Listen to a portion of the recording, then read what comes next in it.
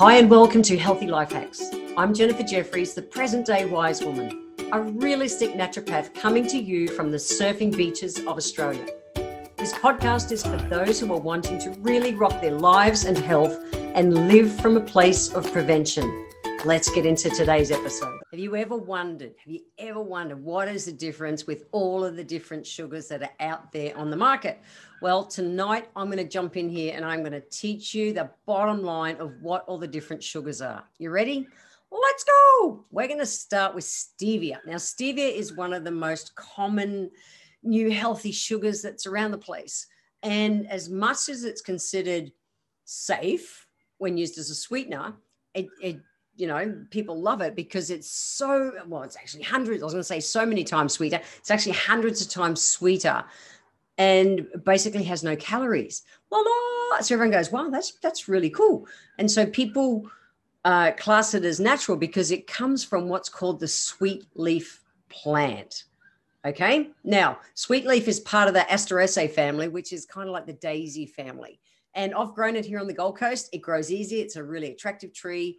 But it's known to be grown like most extensively through things like, your New Mexicos and the Arizonas, those hot, dry kind of places, Texas, Paraguay, Brazil. And they've been traditionally used there. The plant has been traditionally used there for so long as a natural sweetener. And it's about 300 times sweeter than sugar. And you go, yay, that's so good. That's a really good alternative. However, the problem is, and I saw this recently, which is all part of, this year, which is all part of why I'm talking about this on this podcast, is that I saw I like to just look in the supermarkets and see what's out there. And I saw the section on sweeteners and I saw stevia and I went, fantastic, sweet leaf. I was really excited. Picked up the container and was reading it, and it said it was from corn. And I went, corn? It's stevia. It's meant to be sweet leaf, the sweet leaf plant, extract it, blah, and now you've got stevia. That's it. That's what it's meant to be. However, no.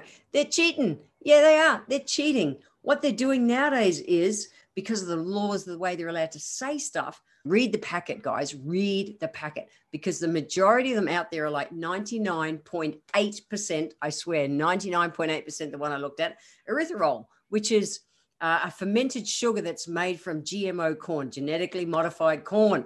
Not good. They put in a little pinch of stevioside.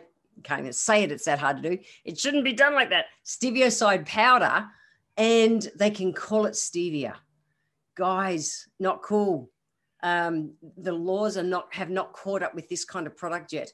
Read your packet. If you're eating stevia and it's got corn in it, toss it. Find the real stevia, which comes from the sweet leaf plant.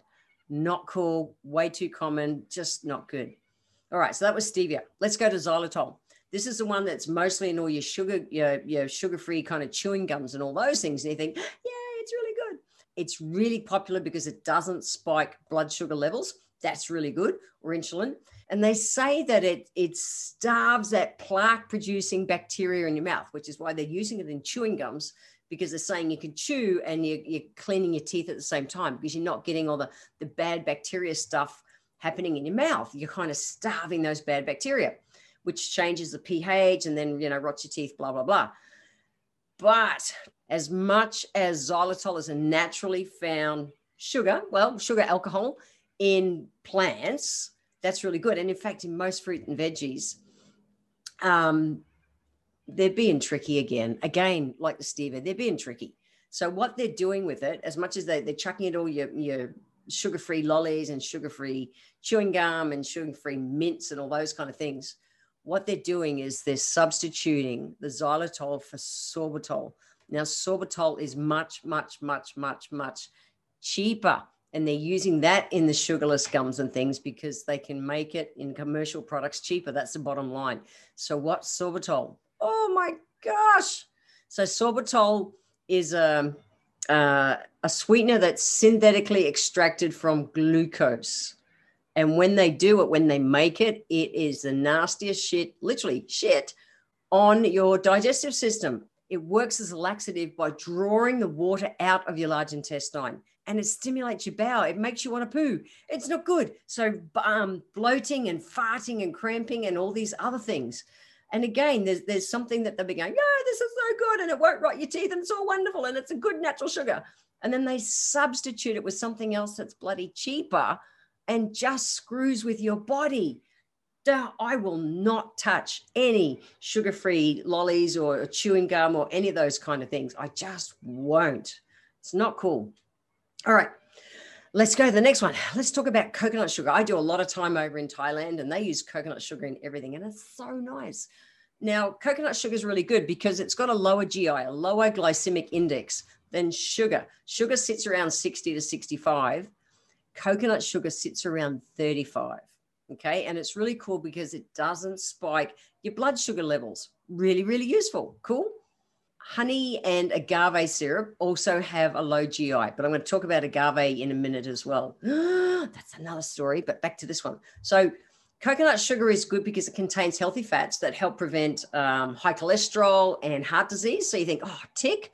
Big tick. It also contains inulin, which is a type of fiber, dietary fiber, that helps to prevent colon cancer and it's good for balancing blood sugars. And you go, yeah, really, really, really, really good. Cool. So it is. Coconut sugar is a good option, guys, and I'll use it in my cooking. There you go. The next one's maple syrup. So I love maple syrup. Oh my gosh, every time I go to Canada, I come home with maple syrup. Maple syrup is just so delicious. I love it very much. Now, maple syrup is a less bad or a good version of sugar like coconut sugar is. So the basic ingredient of maple syrup comes from the sap of the sugar maple tree. Pretty simple. Close to nature, that's everything that we want. And it mainly consists of things like sucrose and water. That's it. So it's actually really simple. And it's about as sweet as sugar is. One of the cool benefits of maple syrup is that it contains the antioxidants and the anti-inflammatory properties like green tea, which is also known as a superfood. So maple syrup does technically come into that superfood kind of category, which is really, really, really good. So imagine it's got health benefits like green tea, red wine. It's got some of those constituents as well as blueberries. So really, really cool. Now it's still a sugar, so you need to use it in moderation. That's my only comment. I love maple syrup, but use it in moderation. Let's talk about agave. That's the next one. So agave is it's becoming more and more and more popular. And in fact, my local Mexican restaurant I love to go to, they make the most amazing jalapeno poppers. I love chilies. I've talked about them on so many podcasts, but they drizzle them in agave syrup. And the taste is mind-blowing, like mind-blowing. You put chili with that kind of syrup, mind-blowing. There's no words for it. It's like, oh my gosh. So it's one I've dug into a lot. And the bottom line is, because it just tastes so good, you've got to think, how can I make this thing taste so good? And is it good for you? And it's becoming more and more popular. It's that new kind of fad kind of sugar. The thing with agave syrup is that it's much higher in fructose than plain sugar. Now, fructose close to nature is actually okay. However, there's research that shows when it's in this kind of form that it can lead to increased belly fat and fatty liver. So, not so good. It contains about 60 calories per tablespoon compared to about 48 calories for regular sugar. But that's also because it's about 1.5 times sweeter than sugar. So you can actually use a lot less of it, which is good. But nutritionally, if you analyze it, it's pretty similar to high fructose corn syrup, which is the crappiest sugar on the planet that they use in all your soft drinks. So it's not so cool. It's becoming really faddish and popular, but it's not cool. For me, what is the best solution? What is the best sweetener that you can grab?